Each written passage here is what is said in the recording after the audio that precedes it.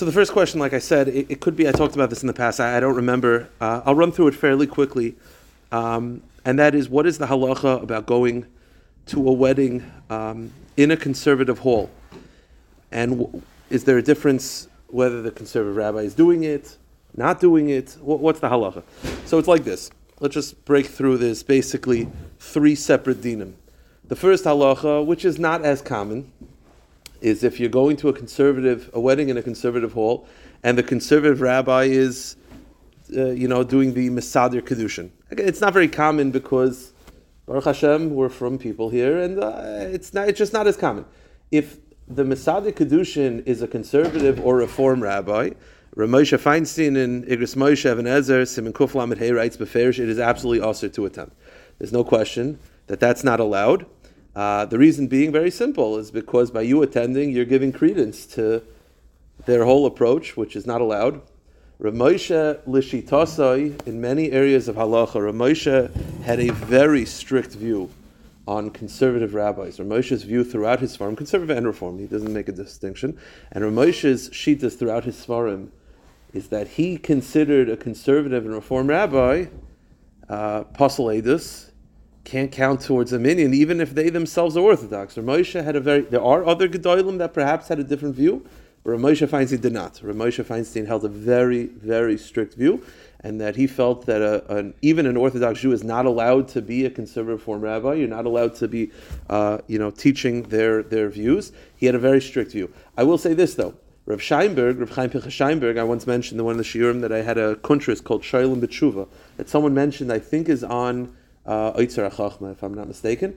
Shoylim B'Tshuva, Rav Scheinberg was asked this very question about going to a wedding in a conservative hall when the conservative rabbi is Masada Kedushin, and Rav Scheinberg said, to stand near the chuppah is definitely not allowed. To stand in the back, b'shas hadchak, in a case of extreme necessity, Rav Scheinberg felt to be lenient. So that's the first category. Let's keep going. The first category is when the Masada Kedushin is ordaining the wedding. The second category is much more common, and that's the Masada Kedushin is a frum Rav. It's a frum wedding in a conservative hall. They're just using they're renting a conservative hall. So Rav Moshe Feinstein, in a couple of tshuvas, writes like this. Technically, it's mutter to attend if it's not at a time of tefillah. If it's at a time when they're davening, then it's a problem because it looks like you're attending. But you stam a wedding. Well, let's be honest of it. An Orthodox wedding at a conservative hall, Rav Moshe Feinstein says technically is mutter, but he says I think his lashon is not a Yerushalayim, but he says a rabbi, like a chashav yid, should not attend such a place if he could avoid it. So practically, what does this mean? Listen, I've been to these type of weddings where rabbanim in the neighborhood don't go. I will say this: they're bigger rabbanim than I am. The Bali Simcha remember it, so I don't know if it's a good idea to not attend when the Bali Simcha remember it. If everything's being equal, there are rabbanim that take Rav Moshe's words to heart. It's technically mutter, but a ish chashiv should not attend. But like I said, in life you have to be smart. And if a close friend of yours is getting married in such a place, I would attend. I have attended. And by the way, you should know, there's no distinction between in the actual synagogue, not in the actual synagogue. There's no difference. It's either mutter or it's aser. And like I said, technically, api halacha, it's mutter. It's something that is uncomfortable, and it's kind of, as I say, it's kind of icky to attend such a place. But it's technically, there's no distinction. It's technically mutter, but an ish chashiv ideally should not attend. But like I said, you live in a world. You got to do what you got to do. It's not aser, so therefore, makam tzarich is definitely mutter. The last category. And then, the last category is nothing I can do. And that is, I was just asked about this recently. Rav Scheinberg in that same tshuva says to attend a wedding between a Jew and a non-Jew, lo yaleinu is aser, l'kuli alma. It doesn't matter. You're not allowed to attend, even if it's a family member. It doesn't matter. It's not allowed. That's something that a Jew cannot attend. To go to a wedding where a Jew and a non-Jew are getting married, which is uprooting Klal Yisrael, that a person is not allowed to attend, and therefore Rav Scheinberg says that's mamash aser. And that's, you have to know exactly, listen, it's not much of an eitzah, and it might cause arguments, but in life, sometimes arguments happen. But that's the basic halacha. In the line of things that probably are going to make people a little uncomfortable, the second halacha I was asked, and this what I'm about to tell you is like a davar pashut, incredibly simple. The end of it is, I don't think so pashut. I don't know, to me it's something that makes me a little uncomfortable. Okay, so obviously we all know, I can give sources, but it's pretty obvious that mixed dancing at a wedding is obviously not allowed. The pashut, it's not allowed. It doesn't matter. By the way, it's asur. You should know it's asur, even if there's no physical contact. Even if it's just like a club setting and they're all just dancing together and they're not touching each other, it's about the asur too. If you want to maramakim, Rav Aaron Felder's Atzal and Shilas Aaron has a whole arichus about it, but it's a davar pashut that you're not allowed to have mixed dancing. The Ben Ish Chai in Parsha Shoftim says that even if the women are dancing themselves and it's not mixed, but there's no mechitza, also you shouldn't be in such a place. You have to have a mechitza when there's going to be dancing, and if there's dancing without a mechitza, then a frum person should step out. But this is a davar pashut. Also not allowed to have where couples are dancing with themselves, meaning even if all couples decide they're just going to dance with their wives. It's also not allowed. First of all, it's inappropriate. It falls under the category of chiba barabim, which is public forms of affection, which is not allowed according to halacha. But those are davar pashut. The only thing I will say, I don't know. This could make me like more of a the litvak in me. I've noticed.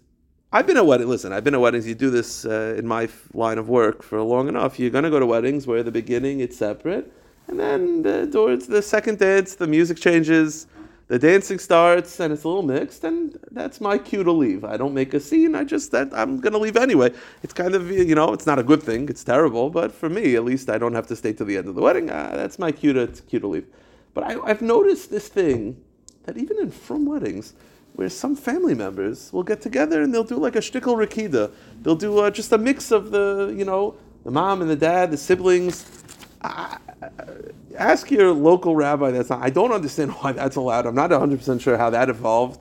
I don't know. I know it's become like a thing, and even in like very frummer weddings, not like mamish ultra orthodox, but like regular weddings. I don't know. Ask a shaila. It's still. Mixed dancing in any form is not allowed. I don't know. A phenomenal shaila. So the mitzvah tans is a very interesting thing. I wasn't going to talk about it, but the truth is, the mitzvah tans goes down as one of the rare things in halacha where you have two. It's very rare in halacha to have two sides of one shaila, where either it's a mitzvah or it's asur. So first of all, there were poskim that were very against the Torah. Chaim famously was very against mitzvah tanses. I will say this, part of the heter, again, it's a little bit above my pay grade, and it's a very difficult shaila because there were big tzaddikim that did it.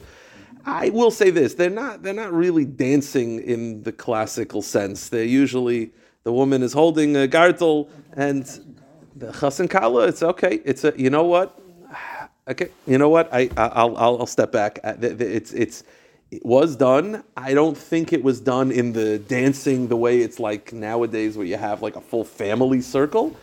That's a good point. Okay, you know what? I'm gonna step back on that one. I'll tell you like this: the issue with dancing. Okay, there's dancing. The issue is dancing in front of men. It's megara the Yetzer Hara. It arouses the Yetzer Hara, which is not allowed. It's not allowed for the men. It's not allowed for the woman involved.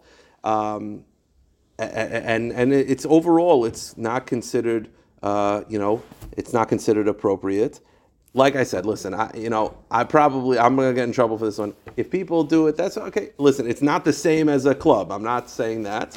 You ask your shaila, and then for all details of it, don't contact me. So anyway, I'll whatever. People do it. I'm not saying it's awesome. I'm just saying it's just to me it's a little funny. But okay, let's move right along. So we'll go to a shaila I'm much more comfortable with. I was asked this a couple days ago. It's a davar pashut. I might have spoken about this again. I just wanted to speak about it also. We know that in the laws of Shabbos. In the laws of Shabbos, we know that there's a concept that you're not allowed to ask a guy to do malacha for you, and even if the guy does it for you without you asking, you're not allowed to benefit from it. But one of the heterim from the Magen Avraham is called psik reisha. I just wanted to mention. So, case was you open up your fridge, you realize you forgot to turn the light off on your fridge. So if you open it up, the light's going to go on. So the Magen Avram writes that you're allowed to ask a guy to do a malacha, what's called psik reisha. What do I mean? Your intention is to do A, but it will inevitably cause B to happen.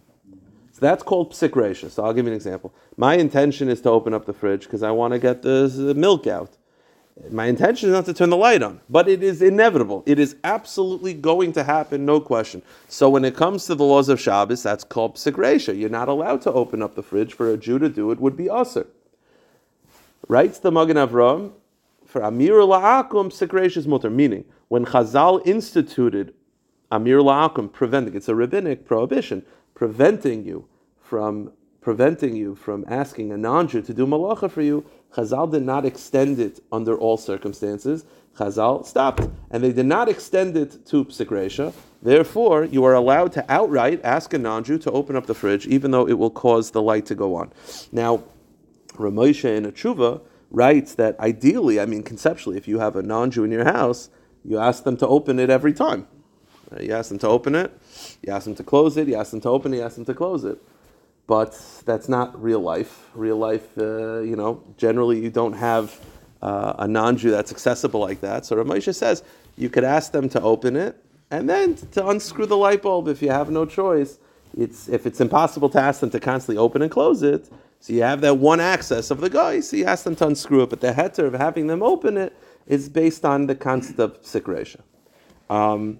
Okay, moving right along. So this is a shaila that comes up in Hashivenu fairly often. It comes up in every shul. And that is, we know that people are saying kaddish.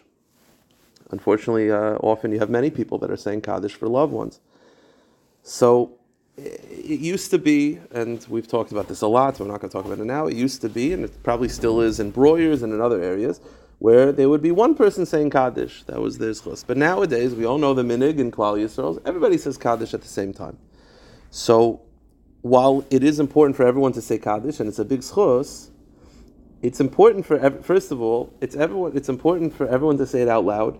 The Paiskim, the Binyan Siyan, was very against the concept of one person saying it out loud and then other people just saying it quietly. What's the point? The inyan of saying kaddish is to be mezaka the tzibur, so that the tzibur says amen. If you're saying it so low that nobody hears you, then how are you helping? The whole point is that the tzibur says the zchus is that when the tzibur answers amen, it helps the nifter. But if you're just saying it to yourself, you have to say it out loud or loud enough for everyone to hear. But it's important for everyone to try to say it at the same time. It's a very, very important thing.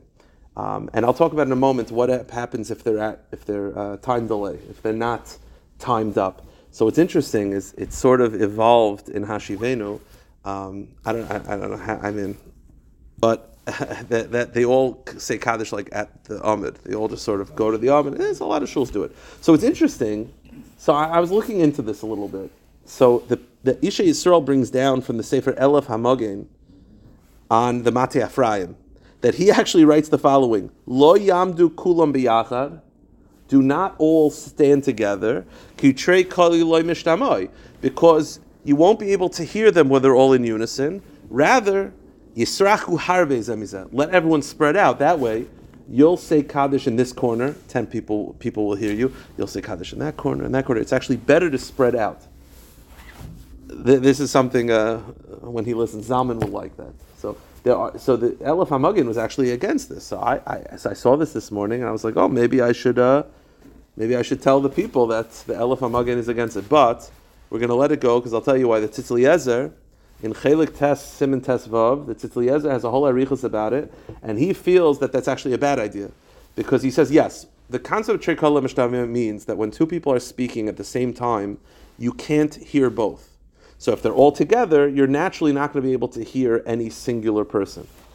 So each person is sort of going to lose out on their schusim, because then you don't have people from the shul that could hear you. So he said to spread it out. The Tzitz Eliezer actually feels that that's a bad idea, because statistically, if you spread it out, it's more likely that you will not be at the same time. And he feels that it is better for everyone to say kaddish at the same time, and therefore he says, on the contrary, get together, stand in the center, because that way you'll have a better chance. So you have these two different viewpoints. Whatever people do, it's what to rely on. But they both agree that it is ideally preferred, and it's definitely preferable for everyone to be at the same pace. Now, very simple question: what happens if you have two people that are really not at the same pace? You got Heshlam Rav and Shemaya. You have your Svardim, which they shouldn't. If they should do it, they should do it so fast that you can't tell. But you have two people saying kaddish, and they're mamish at different paces.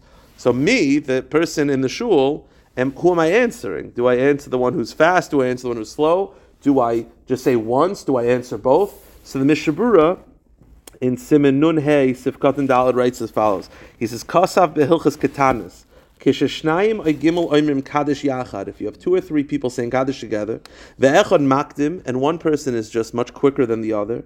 Im boim kol echad tochidei dibar. So here's the rule. Let's say two people, Reuven and Shimon, are saying kaddish. They're not at the same time. If they're both saying amen within Toch K'dei Dibur, which is Shalom Alecha Rabbi Mori, so let's say 2 seconds. If they're both within 2 seconds of each other, so then the halacha is Yana Im Harishon Amar Achron. The Mishnah says you get to choose. Just say one amen. You could either go with the first one, you can go with the second one, but your amen will cover. But says V'im Yesh Hefsik. But let's say they're mamish. You have it sometimes. It says you hear amen, and then you hear, and then 5 seconds later amen. So then, says the Mishabur, if it's a gap of more than 2 seconds, Yana kol echad v'echad, answer twice. So what you'll end up doing is you'll answer Amen, answer Amen, answer Amen, answer Amen. If it's more than 2 seconds, that's the halacha. But that's why it is important and it is better to sync up. But if they're not synced up, if it's more than a 2 second gap, you answer Amen multiple times. That's the psak of the Mishabura. This is a shaila that I just want to mention some of the halachas. Unfortunately, someone's at a levaya, and we know that after levaya you have to wash your hands. So there are specific minhagim related to washing your hands after levaya. Most of them are similar to washing. The same minhagim apply after leaving a cemetery. But the minhag is that after a levaya or a cemetery, you wash 3 times with a vessel, doing it's called serugin. So you do right, left, right, left, right, left. The same way in the morning, because that's the type of washing. The rule of thumb is that that's the form of washing that you do to remove evil spirits. The washing of bread is not for that function, and therefore you're not doing it in the morning where you're trying to remove the ruach ra'ah. That's the methodology. So you do it 1, 1, 1, 1, 1, 1, 1. There is a minig. These are minhagim. I can't explain that. I can't tell you why, but these are the minhagim. They'll trace back to many, many days to Yerushalayim. The minig is we do not pass the cup from person to person.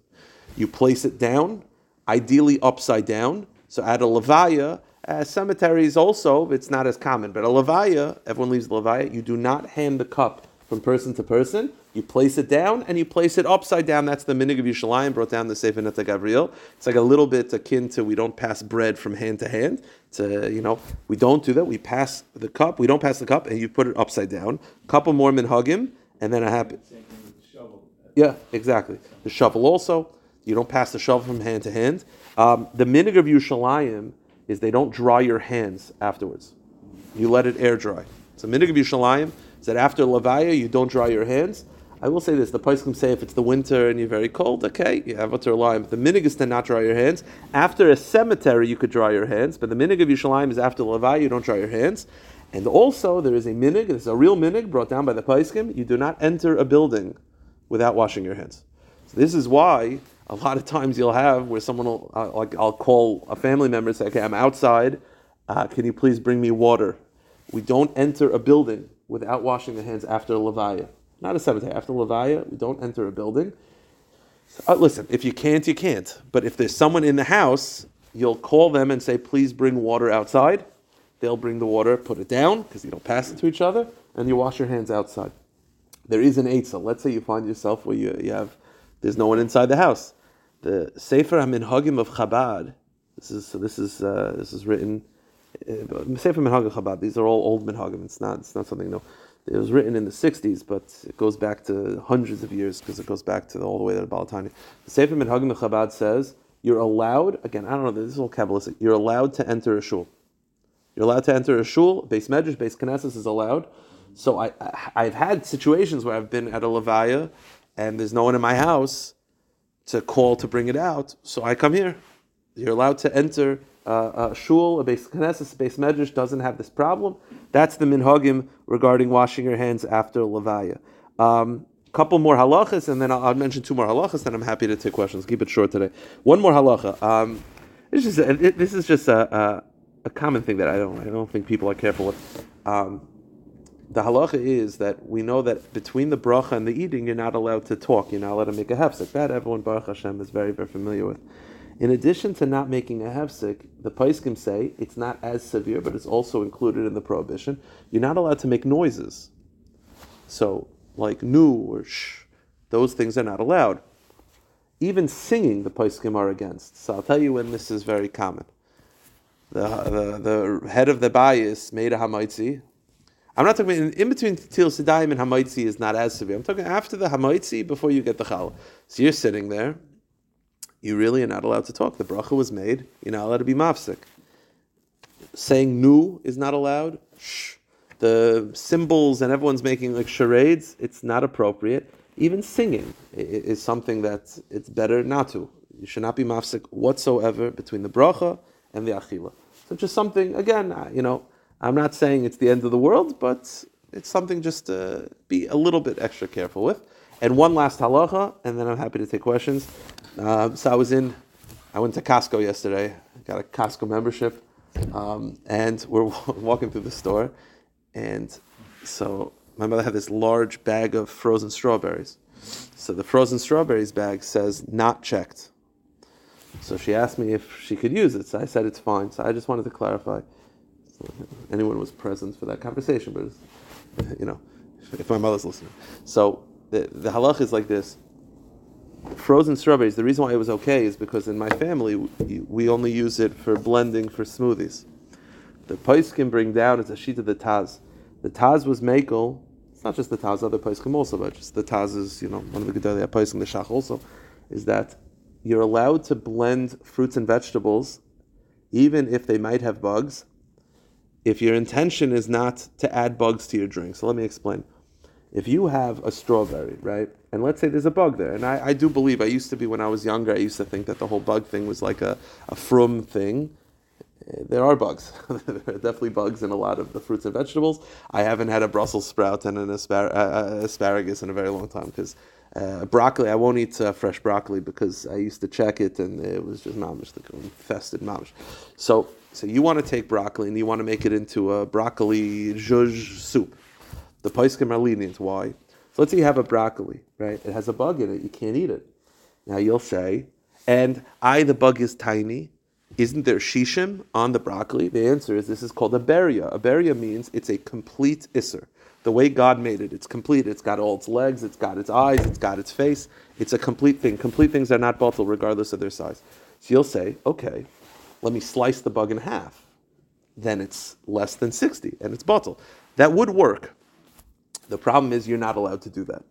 Ein mevatlin isla chachila, which means that a person is not allowed to nullify an isser. By you cutting the bug's legs off, by pulverizing the bug, you're technically making it no longer a beria, no longer a complete unit. Now it just goes into a regular prohibition, which is nullified in 60 times its size. But you're not allowed to do that.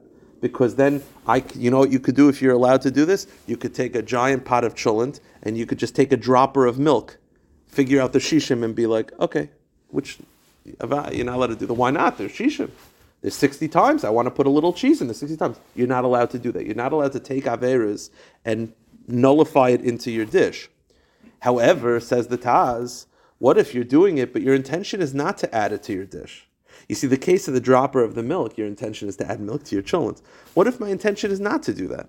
My intention is to do side effect. I want to do something else, and it's just going to happen. But it's not my intention. The Taz says it's allowed. I'll tell you how that would be relevant. They used to strain honey to get rid of the legs of bees. There would be bee parts in the honey. How do you strain honey? It's thick. You melt it. You heat it up. So you heat it up and then strain it. The problem is when you heat it up, you're now cooking. These little bits of bees are now being cooked and spreading the flavor in. Before that, it wasn't cooked. There was no spreading of flavor. By you heating it up, you're basically making a bee soup. Now it's 60 times, but you're doing that. But your intention is not to do that. Your intention is to heat it up to strain it.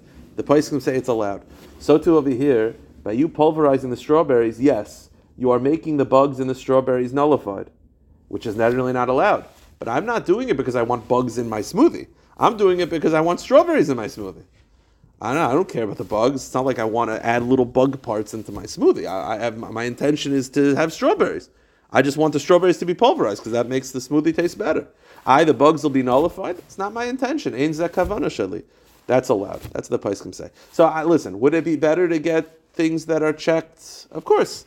But if a person buys frozen strawberries that are not checked and he wants to turn it into a smoothie, there's definitely poskim that would be lenient to such a thing.